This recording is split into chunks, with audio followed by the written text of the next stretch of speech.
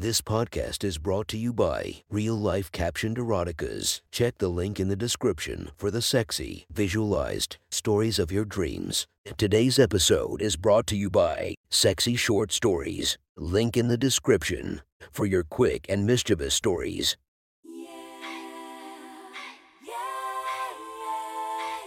Welcome to my friend's Erotic Stories podcast, Reddit's Best Erotica, where we listen to the best erotica from our friends online.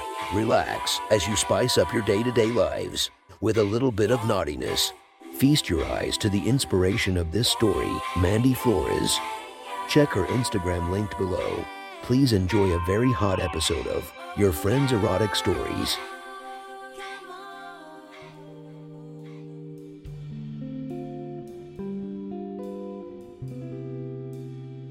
The next story is posted by user I Want Your Fantasies from r/erotica. The title of this post is The Lesbians and the Lumberjack. Sit back and enjoy the story. Kira and I are the most typical hiking lesbians. She has always been the lipstick lesbian, and I have always been the outdoorsy lesbian. We have enjoyed camping and hiking for quite a while, but this recent trip went off the rails fairly quickly. Only a couple miles and I think we took a wrong turn. The trail slowly petered out, and I was too prideful to turn around at first. It wasn't until we were bushwhacking that I finally was humble enough to say that I think we were lost. But by that time we were really lost. My first clue was Kira. She started becoming really uneasy. I knew that she's had some anxieties in the past and has always been nervous about camping, but I could tell she was ramping up towards a panic attack. I calmed her as best I could and told her that we would get right back on the trail in no time. But that was 2 days ago. Finally, after 48 long hours, we found the road. We debated for probably half an hour to go left or right on the road, knowing one will lead to civilization and one even further into the woods. But only as we approached a big log cabin did we realize we took the wrong turn. As we approached, the cabin seemed to be occupied, contrary to our assumptions. In fact, there was a small wisp of smoke coming from a chimney and sounds of work in the backyard. We called out a couple times to see if we could get any response, but ended up walking past the garden and the chicken coop to find who was back there. The man we found there was tall, his shoulders and back bronzed by the sun. He was chopping wood and facing away from us. We tried to catch his attention with a couple hellos, but during one of his upswings we saw an AirPod stuck in his ear. I motioned to Kira to stay there and took a broad circle around him bordering on the tree line so as not to surprise him. As I circled, I noticed his strong arms and thick back as he swung his axe. Finally, getting around his peripheral, he finally noticed me and jumped. After a brief explanation and many apologies, we were sitting in this man's front room while he prepared us a meal. I think it was finally being somewhere safe that let Kira finally let her guard down. She devolved into a full-fledged panic attack. Our resident lumberjack, Colby, as he told us, was very kind. He mostly stayed away cooking in the kitchen and allowing me to handle it. He did interject to approach and offer the thing that helped him for his anxiety, a joint. Kira and I stepped out to the balcony. I know that marijuana has helped her in the past, and within 5 or 10 minutes she was calming down. After a meal, and as the weed was settling into our system, I found that I had been wound too tightly as well. Colby showed us into one of the guest bedrooms and let us sleep for a while. Sluggishly and dreamily, we woke up and both stepped in the bathroom to wash the scent of dirt and woods off of our bodies.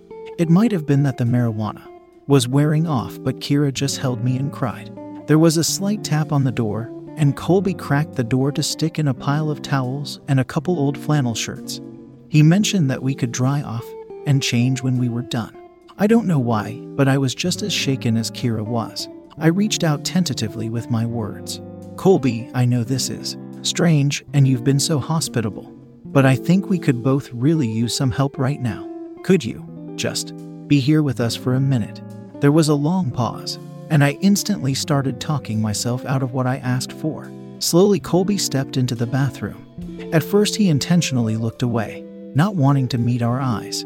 He approached the shower door carefully and stepped inside to join us. Instantly, Kira and I both clung to him. His tank top and pajama bottoms almost immediately got soaked. It felt so reassuring being embraced by those big arms and to be able to stick my face into his chest and shoulder. I could tell Kira thought the same thing. She cried for nearly 10 minutes as he just stood there holding us. Within a few minutes, I was given a reminder that Colby was not a lesbian. And try as he might, his sweatpants started to betray his feelings. I think Kira bumped it first and gave a short giggle between a couple sobbing breaths. "I'm so sorry," Colby started. "I was really trying my hardest." No pun intended, which brought all three of us out of crying and into a full belly laugh. "I'll excuse myself," he said, but neither Kira nor I were ready to let him go. It felt so nice to have someone here, someone that could be so gentle to us after the harshness of the woods. I needed someone to take care of me after putting on such a strong face for so long. I held his arm tight, and Kira wasn't letting go either. I gently reached down to touch the growing bulge in his pants. Kira, as if given permission by my hands, slowly grabbed the bottom of his tank top and pulled it off over his head. As my hand gripped him tighter and tighter, he started to let out a slow moan of pleasure. I slowly slipped my fingers into his waistband and tugged his wet sweatpants off, which he kicked into the corner opposite the drain. Kira grabbed him by the shoulders and moved him to block the shower head so that she could squat down in front of him. The warm water cascaded over his shoulders and down his torso as she looked up at him, half begging for permission, half teasing him. She slowly plunged his dick into her mouth and started to suck. Colby, emboldened by Kira, slowly started to trace my body with his strong hands. I pulled closer to him and intentionally putting my tits into his torso. His hand finally made it to my face, and after brushing a string of wet hair out of the way, he gently bent down to kiss me. Kira's hand started moving to her breasts, kneading and pinching as she pulled his thick penis into her mouth. Colby found my waist with one strong arm and turned my body just enough to move his palm down my stomach and onto my labia. I greedily lifted one leg to let his fingers move up and down me. After a couple minutes of gentle rubbing, I was finally brave enough to look up to him, with craving in my eyes, and nodded my head.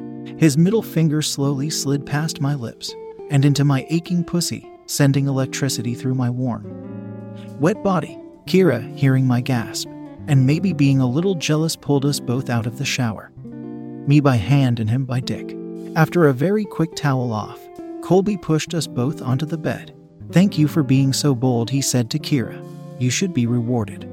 And he pulled her hips onto the edge of the bed, picking up her feet. His bearded chin slowly moved to Kira's dripping cunt, which sent Kira's arms shooting out for grip. I gently caressed her breasts as her moans rose from her chest.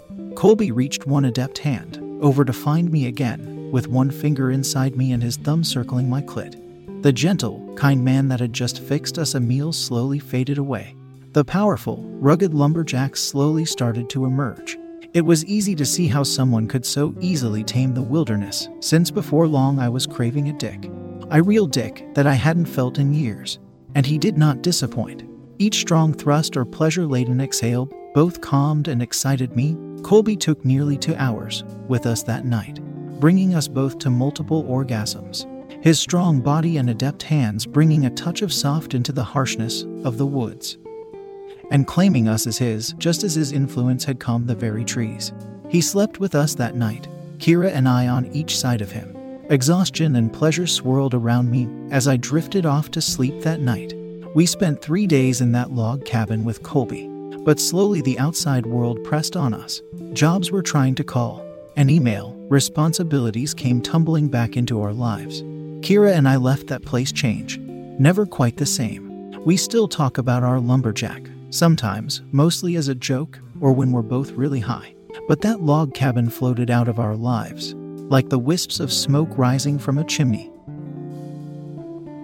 That was one hot story from our friend. Make sure to subscribe and check the links down below to be notified for daily episodes that would make your day a few times spicier as we listen to our friends' erotic stories.